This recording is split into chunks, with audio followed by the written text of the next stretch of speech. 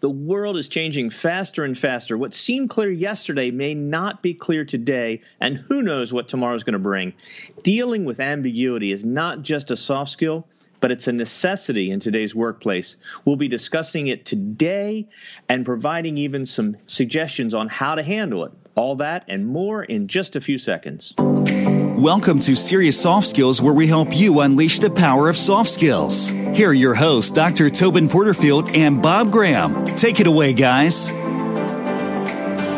Welcome to Serious Soft Skills Podcast, episode 58. I'm Dr. Tobin Porterfield, and with me, as always, is Bob Graham. We're educators, researchers, and chroniclers. Actually, Bob will have to have a podcast one day and explain what a chronicler is, but that'll be fun for another time. We focus our attention on soft skills and the important role they play in the workplace. We've been embarking on the soft skills revolution. It started in early July 2018, and it continues today. If you want to learn more about that and join us, then visit thesoftskillsrevolution.com. But for today's podcast, we're talking about dealing with ambiguity. We face it each day with serious soft skills, as you probably detect here on the podcast, and we know everyone else faces it as well. And so when we're talking about ambiguity, we are certainly, I guess we can put it in opposition to something that is clear and consistent. And so often I believe we desire things to be predictable and consistent. And while life can get a little boring when it's like that, in fact, my wife will complain that she just never knows what I'm going to order or what I'm going to do. And she would say I'm inconsistent. I would say I'm just interesting and exciting. But back to a more straight up topic on serious soft skills. No, please keep going, Toby. This is very much fun. I think we're all enjoying this. And I am a person who I do like things to be predictable. I can prepare myself for things to come. But I like to throw curveballs once in a while to, again, keep things interesting. But I know this dealing with ambiguity is important. As we've talked about before, the high clock speed, which is the rate of change in a particular industry. And we're seeing that with new technologies and new markets opening up and new products and innovations and so forth.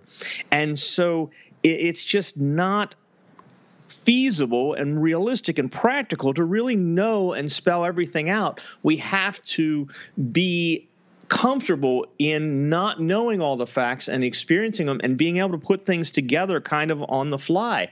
So we see this sometimes in job descriptions and job postings where they've recognized that in their environment, their business environment, not everything's spelled out. I come from a career at a time where everything was in a manual, and you would pull down the manual and it said, if the customer asks this question, here's the answer you give. In fact, we had extensive training for people on taking phone calls from customers, and everything was scripted out. And that structure certainly creates a comfort level. It makes it much easier to train. It's harder to train people to be ready for anything. But I know our world is changing, and I know as a supervisor, I don't want to have to spell everything out for my team. I'd like to be able to hand off an idea to them and say, hey, this is something we need to figure out and see how we might want to deal with it. And so rather than me taking days or hours or weeks and coming up with a solution and mapping everything out and say, okay, hey, go do X, Y, and Z, I want to hand them a situation and say, hey, let's see how we can solve this. So we live in a world of ambiguity, and dealing with it is really an art form. And that ambiguity, Toby, really comes down to the issue of we don't have as much control as most of us would like to have over our day-to-day life, our professional life, and our work. And you and I see this with serious soft skills all the time.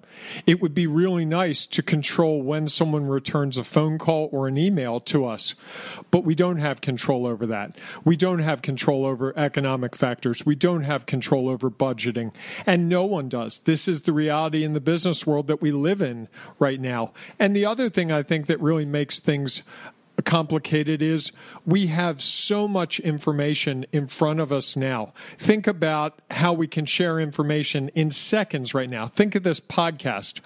Podcasting wasn't around 30 years ago, 50 years ago.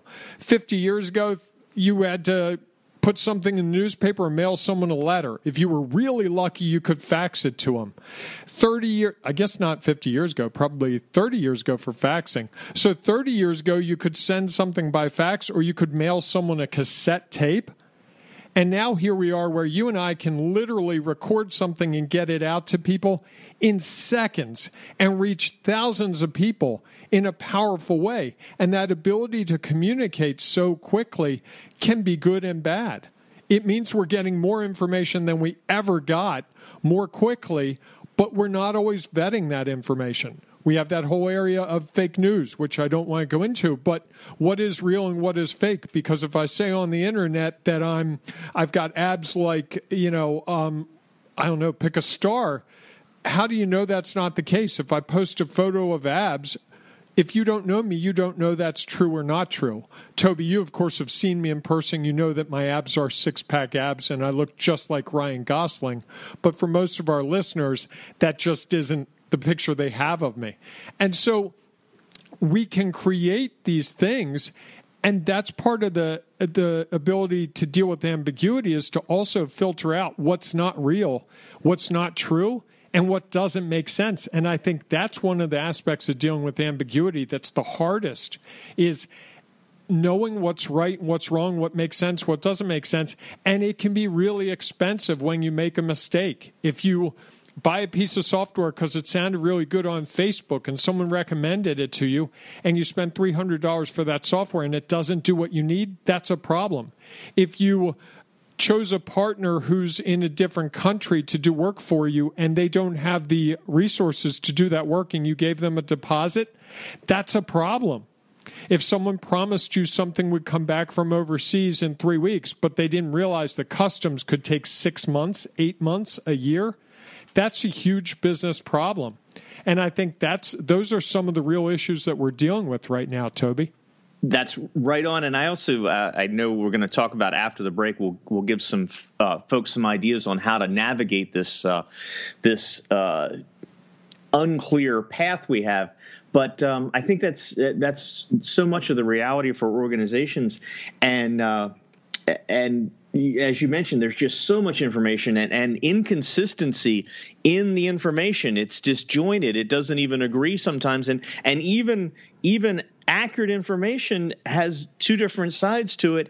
And it's up to us to stay on track and not to get too far off of our course. We have to respond to this changing environment we're in, but it doesn't change the goals that we're headed toward, and really forcing ourselves to stay focused and say, okay, what pieces fit, what pieces make sense, what pieces do I need to push to the side, and keep moving. And so, I would expect from my colleagues these days that we have a core direction that we need to handle, and how they address it, I'm not going to spell it out for them. They bring their own special talents to the situation, so I'm not going to script it. I want them to work in that ambiguity, and I know as an instructor in the classroom, students really get upset when I say, okay, here's our assignment. You're going to take this case. It's got a lot of different facts in it. I want you to pull those together and make a set of recommendations. And I'll say, how many pages should that be? What exactly should that look like? How specific should I can't define all that for them. And they really get uncomfortable in that ambiguity, but I want them to deal with that and take the tools that they have and apply them to that situation. And each one is going to come out with different results, each student, but they're going to hopefully maintain true course toward what we were accomplishing. And that was to apply what we've learned in the course in that context. And how they do that and how it's presented is really up to them to bring their own flavor to it. And that really is the case for an entrepreneur as well, Toby, as we're experiencing with this company. You're constantly dealing with ambiguity. You and I have a pretty good guide for what we're trying to accomplish, big picture. But boy, in the last year or two, how many times have things shifted for us? Like on a dime, and we're lucky it's a small company. I can't imagine what you do when you have 5,000 employees and you have to make a really big shift because you've got to deal with this ambiguity. And I think that's part of the challenge as well, is if you're a leader, how do you minimize ambiguity as much as possible on the big stuff so that people can deal with the level of ambiguity that's commensurate with their job title. And if you think about it, I would bet that as you move up in the ranks in an organization, the amount of ambiguity that you deal with probably increases as you climb that ladder. Exponentially. And you're right. As we see people come into an organization, they often start at a level where it's take this and do this and move this to here, and you get those mechanics down. But part of that is that learning process of, okay, now I understand the environment. I've worked in the environment. I've done a structured process. And then as you grow, as you move up in the organization, you can expect that you're going to deal with less structure. And I think about the customer service role all the time. And when the customer comes in and it's a traditional return or it's a standard complaint, then it's almost a flow chart. And it's greet the customer, find it, ask them for the receipt. If they don't have their receipt, look it up here. Go right down through the line. But then when something out of the blue, something totally new comes up that isn't scripted, that's ambiguous. And that's where we say, oh, hold it. We don't have a process for that. I need to get my supervisor. Yep. And that supervisor is someone who has that latitude to be able to say, let me look at this. I know the goal. The goal is to keep our customers happy, but at the same time, we need to be profitable. Let me find how we can connect these dots. And so as we grow in an organization, and if you're unable to deal with ambiguity and grow to that level where you can identify the key facts and work within that framework, then your trajectory is going to be pretty limited. Yeah, indeed. And I think that's where dealing with ambiguity really comes to play, is it could be a career killer for just about anyone. So why don't we take a break with that, Toby, that positive note about career killing, and we'll do a little break and then come back and talk about some ways to get better at dealing with ambiguity so you don't kill your career. Let's take a short break. You're listening to the Serious Soft Skills Podcast. Hey, Toby here. If you haven't bought our paperback book, The 55 Soft Skills That Guide Employee and Organizational Success, I have a deal for you. If you use the coupon code FREESHIP, that's one word, free ship, at checkout on our website, SeriousSoftSkills.com, you can get our award-seeking book for just the cost of shipping and handling. That's $7. That's right. We'll send you the book for free if you pay the shipping and handling. That's nearly a $12 savings. But this deal won't last forever. Get our book on the 55 soft skills for the cost of shipping and handling alone. Just go to SeriousSoftSkills.com and order your book today. Use our coupon code FREESHIP. Now, back to the Serious Soft Skills Podcast.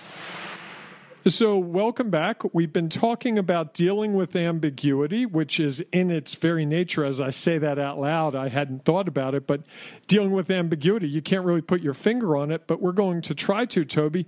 You've got a couple of hints for how we can ensure that we're dealing with ambiguity as effectively as possible. So go ahead with your list.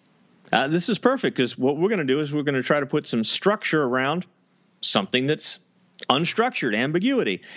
So number one is, as we've approached this, I hope you've realized that we need to first accept that ambiguity is a real part of today's work environment, and that complexity is everywhere, and we can't have everything scripted and known. And then how do we live in that? And part of it is accepting that it's there and that we're going to need to work within it. Number two, I touched on before the break, and that is keep a compass. Know what your goals are of your organization, of your operation, and that way, as things occur that don't fit within the norm, and we're trying to come up with solutions that work, we know what parameters we can work with. So know what you're trying to accomplish and remain true to that, and then we can flex in how we reach those end goals.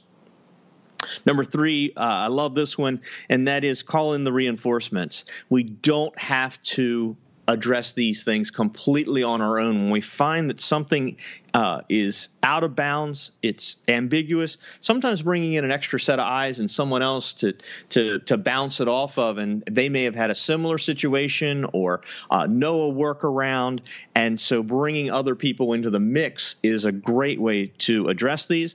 And it also helps because if you're feeling a lot of frustration because things are out of control, I don't know what this is, I don't know what that is, bringing someone else in to realize that you're not alone in that can really help out. And also, Toby, just talking out loud about it sometimes lessens it's in our heads. It's more powerful than it is when we get it out and someone says, yeah, okay, that's real, you're right.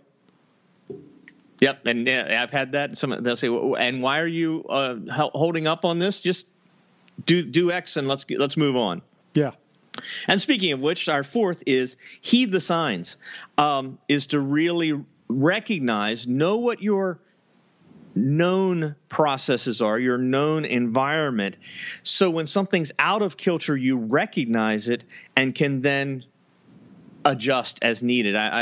We'll fall back to that old classic story. I don't even know if it's even true, but it's such a retold story. Is that talk about how to recognize counterfeit money, and that instead of trying to study all of the different variants of counterfeit currency, the FBI studies the original currency. So they become experts on what it should look like. And then if something comes down the pike that doesn't exactly match that, they know right away, hold it, something's funny here. We need to handle this one differently. So for our frame is let's know what we're supposed to be, and let's know what consistently should look like. And then if things come in that are a little different, then we can say, oh, hold it, the same old response isn't going to work. We need to handle this one differently and make some adjustments. Well, Toby, I think we're going to have to draw the line there because I want to be really clear that Serious Soft Skills in no way encourages people to look at counterfeit money, looking for ways to make counterfeit money, because it sounded like you gave us a recipe for disaster there.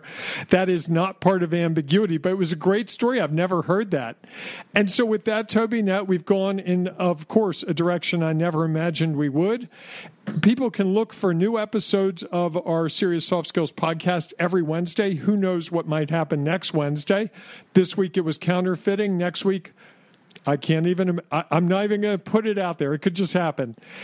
So if you liked what you heard today or in another episode, give us a great review on iTunes or wherever else you get your podcast content. Share our podcast with someone you know. And by all means, go to the softskillsrevolution.com. That's the softskillsrevolution.com and join our revolution. We want to change the world's view on soft skills, and you can help us get there. So with that, Toby, until next week, when we look at a new aspect of soft skills, thank you for listening. Good day. And as always, good soft skills.